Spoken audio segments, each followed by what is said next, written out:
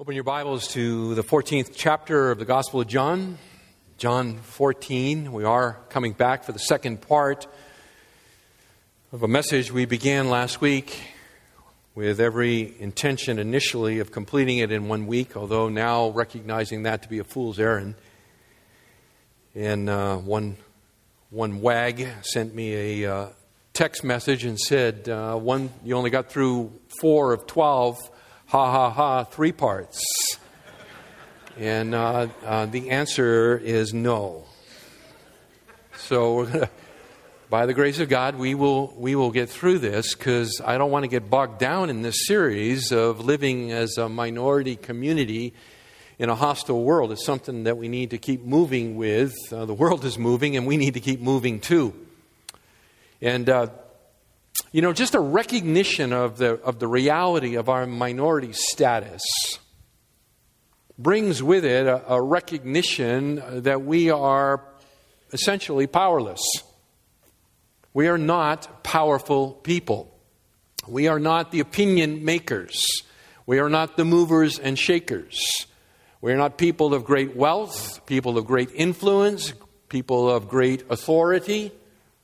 We are nobodies. We are nobodies. And we take our place in a long line of nobodies. For the last many thousands of years, certainly 2,000 back to Christ, but before that, the people of God, as that graces the pages of the Old Testament, are nobodies.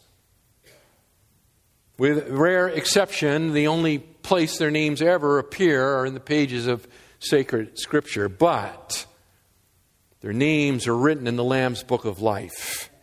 And if you know the Lord Jesus Christ, then your name is also written in the Lamb's Book of Life. If He is your Savior, if you have come by the grace of God to place your full faith and trust in the finished work of Christ, His death, His burial, His resurrection, His conquering of sin and death on your behalf, then you are a child of God. You share the status of the preeminent one, Christ Jesus Himself. You are the sons of God.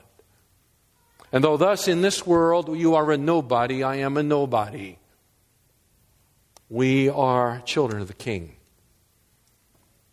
But beloved, we live in the here and the now. That which is true is not yet seen, except with eyes of faith. And so we're living as a minority community. A minority community in a world that is growing increasingly hostile to our Savior and to us. So we are dependent upon the power of God accessed through prayer. The power of God accessed through prayer. Thus, prayer is our power. It is our power. On the night in which He was betrayed, Jesus in the upper room said to His disciples in John 14, beginning in verse 12, "Truly, truly, I say to you, he who believes in me, the works that I do, he will do also. And greater works than these he will do, because I go to the Father. Whatever you ask in my name, that will I do, so that the Father may be glorified in the Son. If you ask me anything in my name, I will do it." Last week we said that this message on the power of prayer was not a message on prayer in its totality in the pages of Scripture. That would be in and of itself a very long series. But instead we were just going to focus, and we were going to focus on 2 things. We were going to focus on Jesus' prayer promise here in John 14, and then we were going to, from that, move into what we were calling prayer priorities. Prayer priorities, things that ought to characterize our prayer, and that are the avenue by which the power of God is released in both us and this local fellowship. So Jesus here makes this incredible prayer promise. And what He says is that if you ask anything in my name, I will do it. That is, if you ask anything that honors me in my person as Messiah and furthers my mission of bringing glory to my Father, then I will answer your prayer. I will answer your prayer. That is Jesus' promise here. Whatever you ask, verse 13, in my name, that will I do. Why? So that the Father may be glorified in the Son. It is about bringing glory to God the Father. That is the key. That is the secret that opens to us the power of prayer. We are assured of Jesus' favorable answer when we tap into this truth. When we align our prayers with Jesus' mission to build His church, to call out to Himself a redeemed people, to demonstrate to all the cosmos that the power of God is unveiled in the turning of His enemies into His children, and to conform them to the image of His Son. All to the praise of His glory, as the Apostle Paul records in Ephesians chapter 1 3 times, verses 6, 12, and 14. So Jesus' prayer promise. And we began to look at the priorities last week as well, and we said there were 12 of them. 12 of those prayer priorities. And they were simply this. First, it began with personal confession and forgiveness. One of the priorities of prayer is our own personal confession and forgiveness. It is the willingness to look things straight in the eye. The willingness to allow the Spirit of God to use the Word of God to search our hearts, to be the spotlight, the mirror that shines on our own souls and shows us where we fall short of our highest ideals, where we fall short of that which God has set for us. If we will confess our sin, He is faithful and just to forgive us our sin and cleanse us from all unrighteousness, 1 John 1:9. And so it begins with personal confession. And with that goes the corresponding virtue, if I can say it that way, of forgiveness. That is the willingness to forgive one another. To be the people of God, to demonstrate the character of God, to forgive as you have been forgiven. Second prayer priority we said is for the unity of the church. We are to pray for the unity of the church, and not the unity of the church in some grand mystical sense, this body of Christ, this universal body of Christ, but in the very local, narrow confines of a local body, this body. It is the unity of this body that lies very near and dear to the heart of God. And Jesus prayed in John 17 for the unity of His people. And that is a spiritual reality because we are one in Christ as the Spirit of God inhabits our hearts, 1 Corinthians 12:13, and baptizes us into the one body of Christ. And here we are that visible representation. And so it is very much to the heart of God. It is very much to do with the glorifying of the Father. It is very much with the fulfillment of Jesus' own mission in the calling out of a church, that this church would live experientially as we are theologically one together in Christ. Later in this hour, we will take up the Lord's table together. That visible symbol that has been left by Jesus, thereby demonstrating our oneness in the Spirit. Third, personal confession and forgiveness, unity of the church. Third, that we would have a prayer priority for a greater love for the body of Christ. It kind of goes along with this. That the Spirit would kindle within me, would kindle within you a greater love for this church. That this church would not be optional to us. That it would not be just one church among many churches. That it would not be like visiting a restaurant and scanning the menu at Spaghetti Factory and saying, well, maybe I'll have this and maybe I'll have that. But that we would come to see and know and love this church.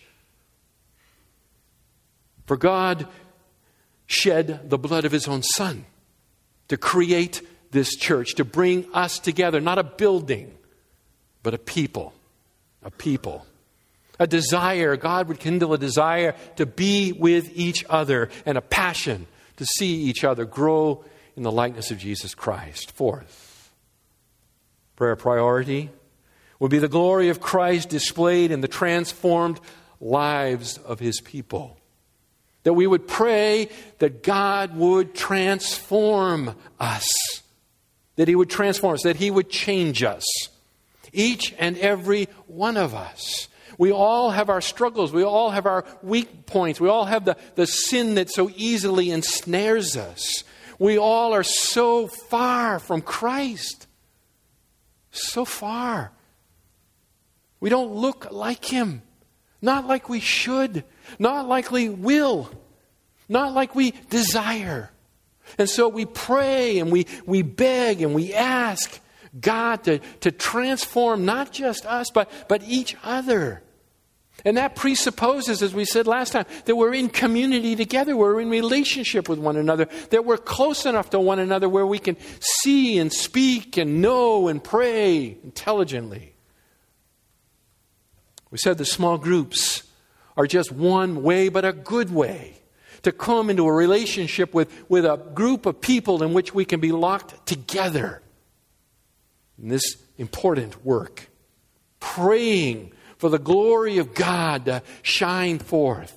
John 13, 34, 35, Jesus says, listen, the world will know that you are my disciples by your love for one another. As they observe you, as they look at you and they say, you are different. How can it be that you love and care for one another so much? How can it be that you're more concerned for the glory of Christ than your own personal preference? How can it be that you so willingly humble and serve one another? It can only be the power of God that can transform us in that way. Fifth, prayer priority is for personal and corporate purity. Personal and corporate purity. And I ask you, direct you to 1 Thessalonians chapter 5. 1 Thessalonians chapter 5. There is so much to learn from Paul's 2 short letters to this church, this really young church formed there in Thessalonica, with which Paul was with them only for a short period of time. And they were born and birthed in persecution and out of persecution. And yet they were such a model. But they were not perfect. They were not a perfect church. They were not a perfect people. God had not finished His work in them. He had begun it in a glorious way, but He was still at work in them. And purity is one of the places where Christ is the continuing work in those believers, and an issue that Paul addresses in this letter more than once. But here in 1 Thessalonians chapter 5 and verse 23, we can catch his heartbeat for them as he prays for them. Verse 23, now may the God of peace Himself sanctify you entirely, and may your spirit and soul and body be preserved complete, without blame at the coming of our Lord Jesus Christ. Faithful is He who calls you, and He also will bring it to pass. May the God of peace, Paul prays, Himself set you apart entirely, body, soul, and spirit. That is the totality of your being. May He set you apart as a people unto Himself. May He work in you so that you imitate Him. He was writing to Gentiles, former pagans, those whose lives were characterized by attachments to a religious system that included gross and rampant immorality. Something with which we can identify, can we not? We live in a world in which we are saturated with sexual images.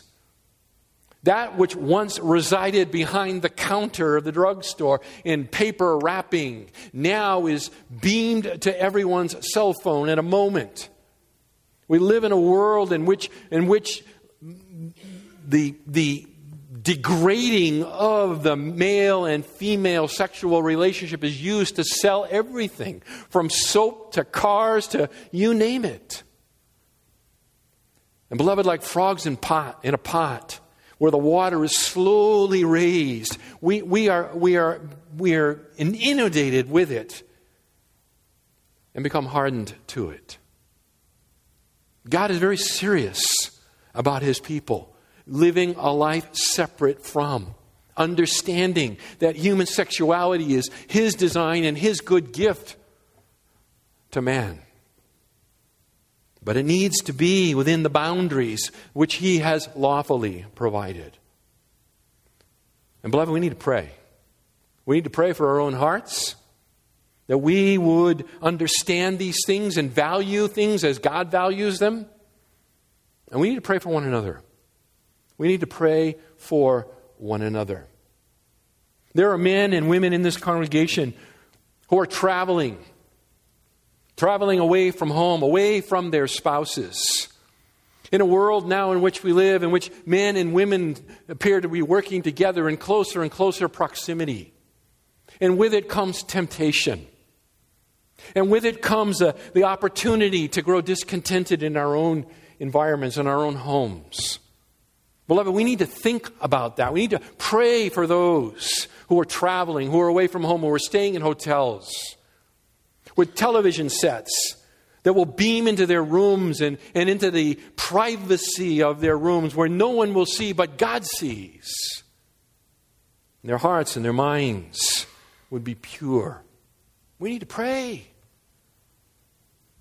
We need to pray for the single men and women that are part of this congregation, who live with incredible temptation, who have yet to be provided the opportunity, the lawful opportunity that God provides to fulfill the natural sexual passion through marriage. They must wait. They must trust.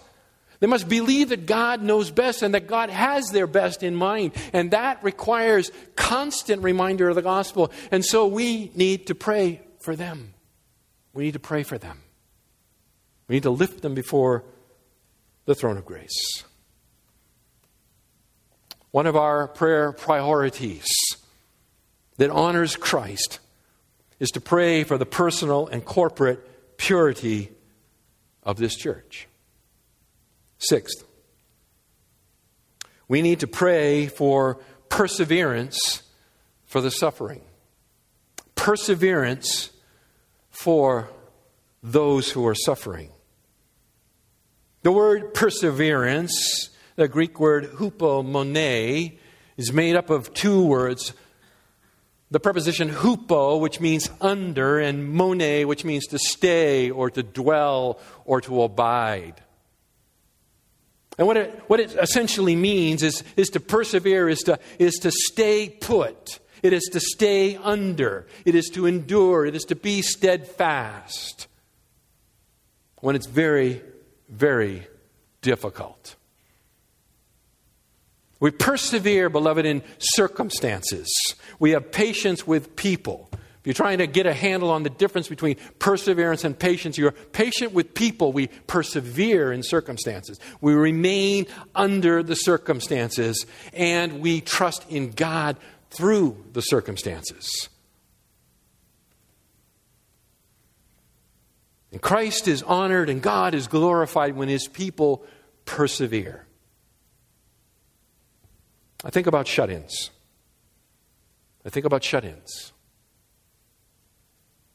God designs His people to be together regularly, frequently. Do not forsake the assembling of yourselves together, right? As is the habit of some. But all the more as you see the day draw near, we need one another. We need to sing to one another. We sing to God, yes, but we sing just as importantly to one another with psalms and hymns and spiritual song, reminding each other of the gospel. And it's essential, week in and week out, that we receive that reminder. And then we have those who are shut in. Those who, because of affliction of body or mind, are not able to be here on a regular basis with the believers. They're not able to be here to hear the singing. They're not able to be here to hear and receive the teaching live. They praise God for technology that allows through electronic means a portion of this to be captured, but it is still not the same as being here. And they can grow discouraged.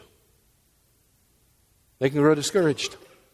They can be knocked off the path. All kinds of crazy and false teaching can flow into their homes through a television set. And so we need to pray for them that they persevere under this, that they hold up under it, that they remain faithful under it until God calls them home. We need to pray for those who are suffering chronic pain. Chronic pain. Beloved, God has made us body and soul. Body and soul. And how the body feels affects the soul. And how the soul is doing affects the body. They are not separate, watertight compartments. But He has made us a totality. And so when you are in chronic pain, if you are presently suffering chronic pain, or if you have suffered chronic pain, then you can identify with what I'm saying. It is hard to pray when you're in great pain. It is hard to persevere in the gospel. It is hard to even want to read your Bible when you are in great pain. And as that pain goes on day after day, week after week, month after month, it grinds us and discourages us, or can. Oh, we think about the Apostle Paul. Oh, momentary light affliction, bringing forth an eternal weight of glory. Listen, that's true. And next week I'm going to address that passage. But don't think that somehow, take 2 Romans 8:28 and call me in the morning and it's all good. Because it's not. It's hard. It's hard. For some, it's even hard to be here. It's hard to sit and to listen, to pay attention. When your back hurts all the time, or your leg, or your head, or whatever it is. Insides hurt. We need to pray for our brothers and sisters who are suffering. We need to pray for those who find themselves in the position where they have unreasonable bosses. 1 Peter 2, turn there. 1 Peter 2, 18.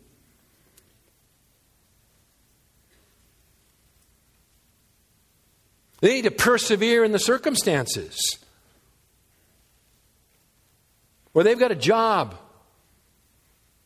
where each and every day they dread going to work, where they got coworkers who are constantly harassing them, or they have supervisors who are never satisfied and looking for opportunities, it seems, to do them wrong. 1 Peter 2:18. Servants, he says, and I think we can contemporize this.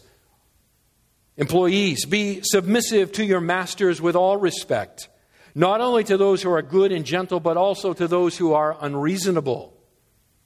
For this finds favor if, for the sake of conscience towards God, a person bears up under sorrows when suffering unjustly. For what credit is there if when you sin and are harshly treated, you endure it with patience? But if when you do what is right and suffer for it, you patiently endure it, this finds favor with God.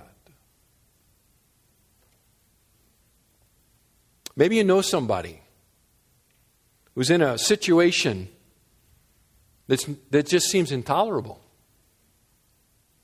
The thought of going to work on Monday morning, Sunday night, they begin to dread it. You can pray for them. Pray for them that they would persevere, that they would hold up, that God would accomplish in them the things that He is working and doing, that He would teach them, that they would want to learn the lessons that He has for them. Listen, nothing in my life or your life is random if you're a child of God. There is nothing that comes upon us that does not come directly through the good hand of God.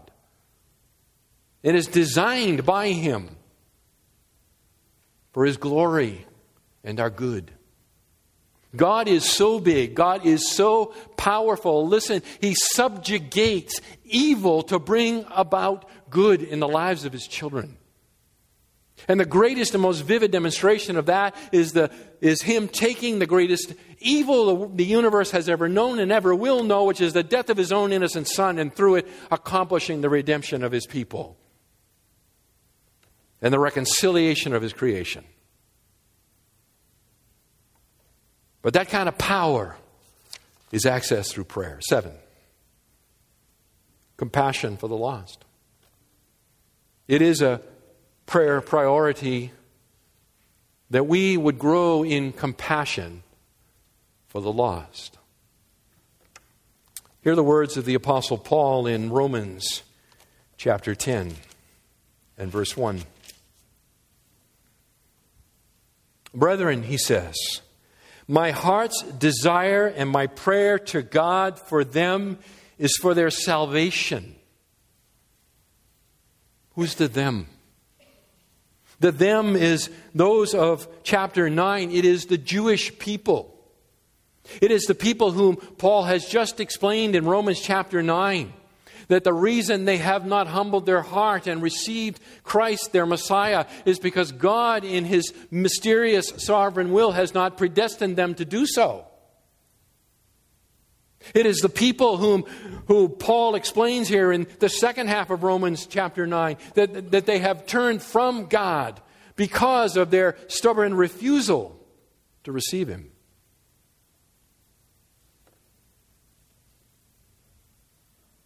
It is the people who have persecuted Paul and the churches that he has planted. It is these people that Paul says, it is my heart's desire and my prayer to God for them for their salvation. Paul had compassion on his people. Jesus says in Matthew chapter 9 and verse 36, doesn't Jesus say it, but Matthew says it of Jesus, seeing the people, He, that is Jesus, felt compassion for them because they were distressed and dispirited like sheep without a shepherd. He had compassion on the nation that he knew would reject him and ultimately call for his crucifixion.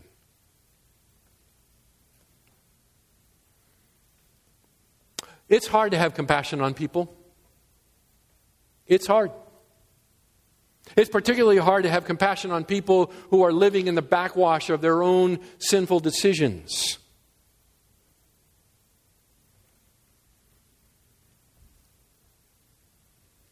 It's easy to think they're getting what they deserve, that the judgment should come on them. But beloved, in that spirit and attitude, we forget who they really are. Men and women, boys and girls, made in the image of God, bearers of the divine stamp.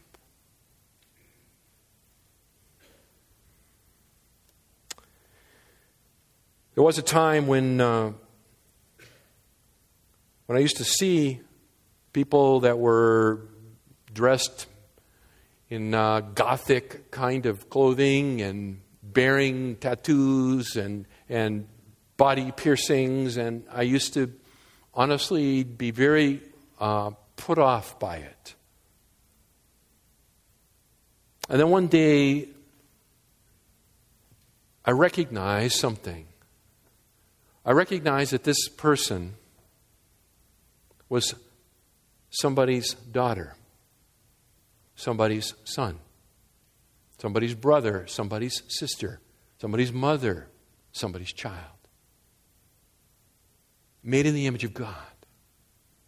And that beneath all of the external things that were off-putting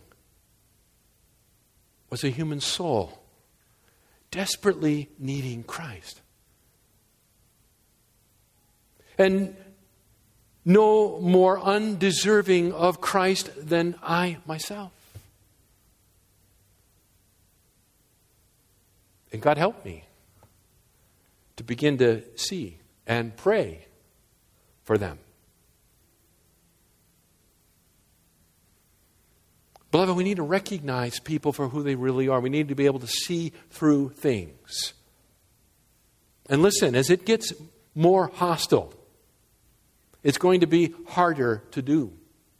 It's going to require the power of prayer to enable us to do just that.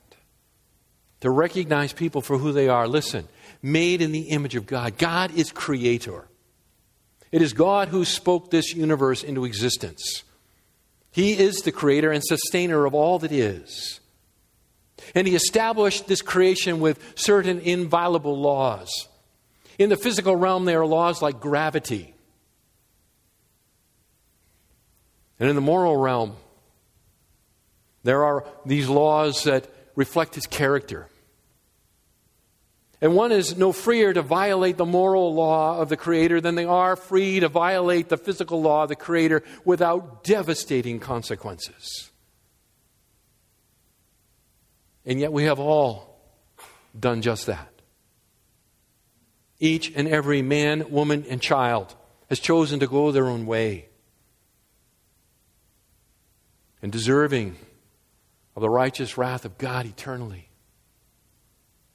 And yet God, in His mercy and grace, did not leave humanity to be destroyed, but sent forth His own Son, born of a woman, born under the law, living among the people, and living in perfect righteousness, loving the Lord His God with all His heart, soul, mind, and strength, doing that which we can never do. And then willingly offering Himself, the innocent Lamb of God, as a substitute and a sacrifice to fulfill the righteous justice of God by dying on Calvary's cross. We know God accepted His Son's sacrificial atonement because on the third day God raised Him from the dead. And beloved, death is the final arbitrator. It is the final penalty of sin. And Christ had no sin in Himself, and He conquered sin and He conquered death. And He rose from the dead on the third day, and He offers that life to all who would receive Him by faith. That is the gospel. That is the message of the gospel. That is the compassion that we are to have for those who know not Christ. 8. We need to pray for greater gospel boldness. Pray for greater gospel boldness. Peter and John arrested and flogged for the proclamation of life in Christ, that He is the Messiah, He is the resurrected one, He is the one who has conquered sin and death. They were punished for it and told to preach no more in His name. And when they returned to the people, we're recorded for us in Acts chapter 4 and verse 29 that the people gathered and they prayed. And they prayed, "And now, Lord, take note of their threats and grant that your bondservants may speak your word with all confidence." They prayed that God would give them boldness in the face of opposition to declare the glories of Christ. Beloved, listen, none of us is naturally bold with the gospel. None of us. None of us. There are people who seem to enjoy the adrenaline rush that comes from the conflict. And there are those who want to demonstrate how articulate they are and how good they are at debate and argument and marshaling proofs and evidences.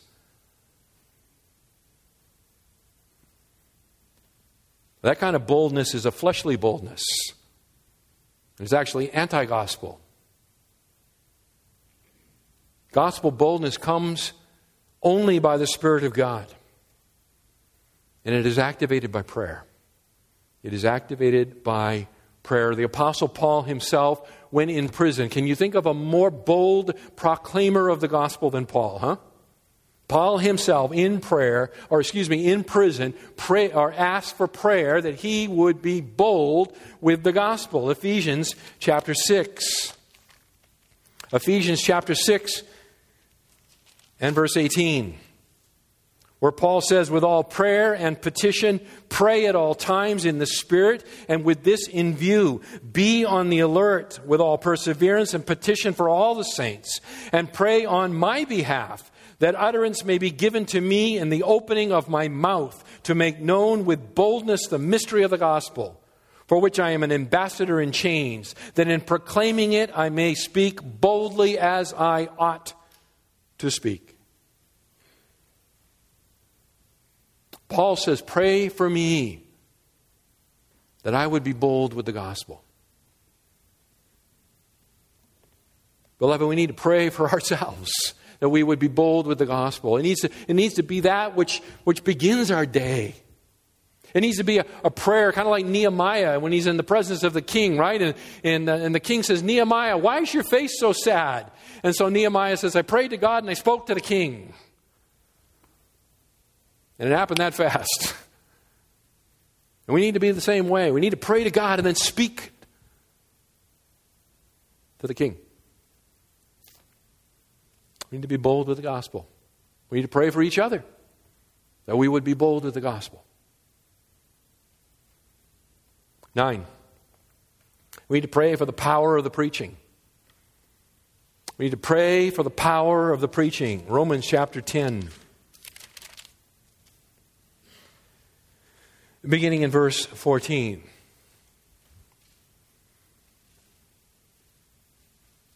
Romans chapter 10, beginning in verse 14. How then will they call on him in whom they have not believed? And how will they believe in him whom they have not heard? And how will they hear without a preacher? How will they preach unless they're sent? Just as it is written, how beautiful are the feet of those who bring good news of glad things. Verse 17, so faith comes from hearing, and hearing by the word of Christ. Faith comes by hearing, and hearing by the word of Christ. There is power in the preaching of the gospel. As the Spirit of God, who inspired the Word of God, quickens the hearts of people to hear the gospel and to transform them. Listen, Paul says at the beginning of this letter in verse 16, I am not ashamed of the gospel, for it is the power of God to salvation to everyone who believes, to Jew first and also the Greek. For in it the righteousness of God is revealed from faith to faith, that is, faith from first to last. As it is written, the righteous shall live by faith. It is the preaching of the gospel that transforms people. We need to pray for the power of the preaching. We need to pray that the preaching would find itself fertile soil in our family and friends. The holidays will soon be upon us, will they not?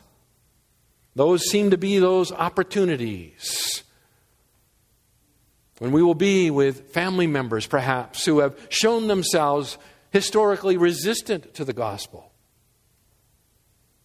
But the gospel is the power of God. Let us pray that the power of God would show itself among them.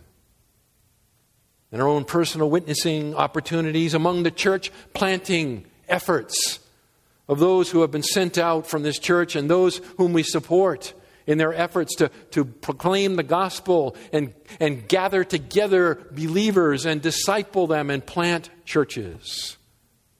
Pray for the power of the preaching. Beloved, you can pray for who stands in this pulpit week in, week out. You can pray that the message that comes across the front of this pulpit week in and week out would strike receptive hearts. That people would hear the Word of God and believe the Word of God and act upon what they believe. The Spirit would save, sanctify His people. 10. Prayer priority is to pray for the wisdom for our leaders. To pray for wisdom for our leaders. Both inside the church and outside the church. To pray for wisdom. You may have not thought about this before. But those in leadership here at Foothill are regular people. Regular people. Actually, they're wretched sinners, is what they are. Saved by grace. But what that means is that they are subject to all the same weaknesses and foibles and temptations that you are. They have the same issues in their home with their children or with their spouse or their neighbors or as everyone else.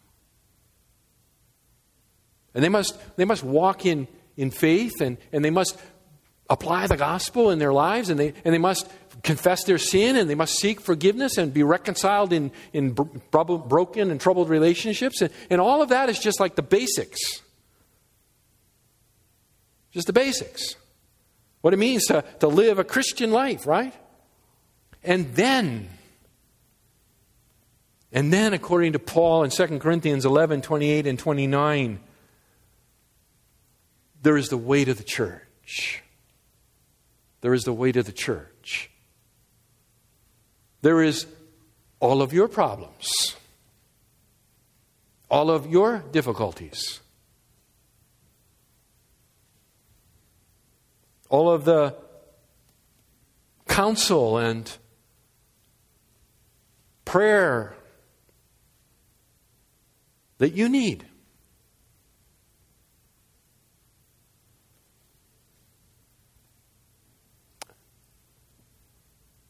And they're just people.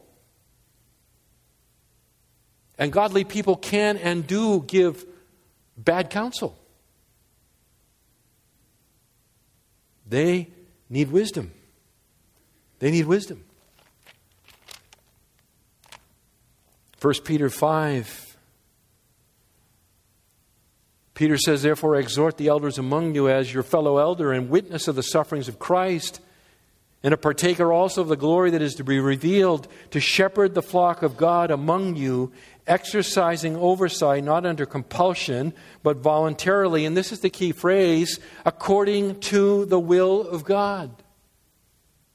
According to the will of God. Pray for the church leaders that they would exercise oversight according to the will of God. And when they fall short of that the Spirit of God would show that to them. Either through the Word or through His people who speak the Word. And that their hearts would be humbled. And that they would repent and seek forgiveness from all whom they have wronged. Pray for wisdom. 1 Timothy 2, 1-4, I'm not going to turn you there, but Paul there exhorts the believers to pray for those in authority over them, the governmental leaders. To pray for their redemption. To pray for wisdom in their leadership, that we might lead a quiet and tranquil life. We need to pray for those governmental leaders.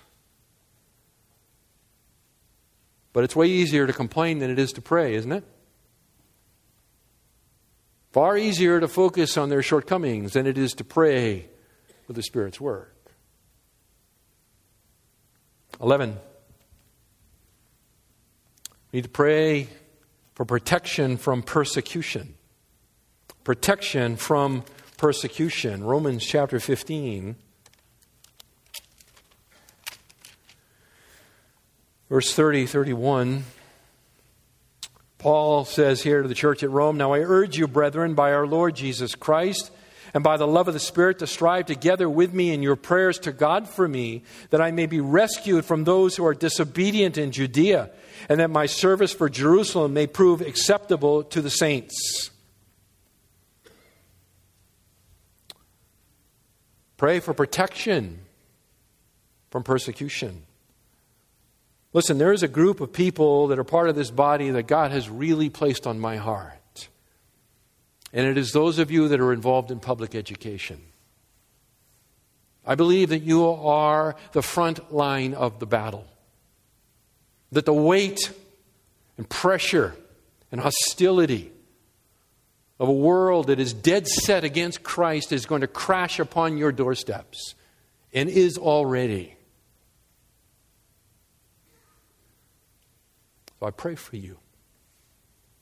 And I urge us to pray for our brothers and sisters, that God would strengthen them, that they would stand firm in the faith, that they would make good decisions, hard decisions, perhaps decisions in which their livelihood is on the line. We need to support one another in these things. We are not to hate those who persecute us. Jesus says in Matthew 43 and 45, Matthew 5, 43 to 45, we're to pray for those who persecute us. And in doing so, we demonstrate the character of our own Father who sends rain on the just and the unjust alike.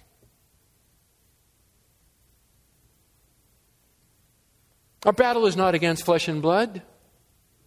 It is against the spiritual realm, the principalities and powers and servants of the prince of the kingdom of darkness that rage against Christ and His church. 12th, and finally, we are to pray for peace in the world.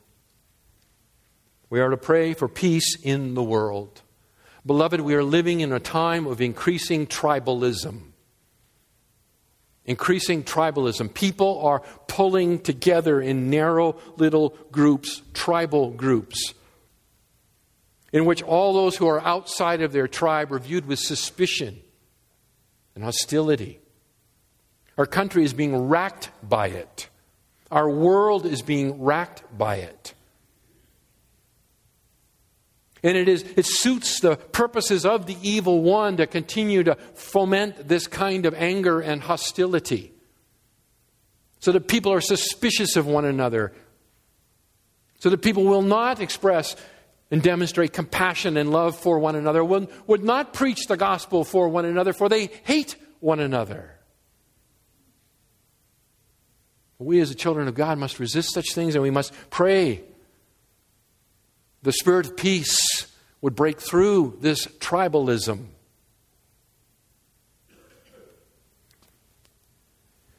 And we need to pray for the return of Christ, for that is the only and final solution. Psalm 122 and verse 6, pray for the peace of Jerusalem, the psalmist says. Listen, Jerusalem will never know peace until the King of Peace is sitting on the throne in Jerusalem. But we must pray, Maranatha, come quickly, Lord Jesus. It is our only hope. It is our only hope. The Apostle John ends the Scriptures, the Bible, the book of Revelation that ends the Scriptures and the Bible. It is the final word from God. And he ends it in a prayer, verse 20 of Revelation chapter 22. He who testifies to these things says, yes, I am coming quickly. Amen. John's prayer, come, Lord Jesus. Come, Lord Jesus. It needs to be our priority in prayer for the return of Christ. Hear the benediction as we close.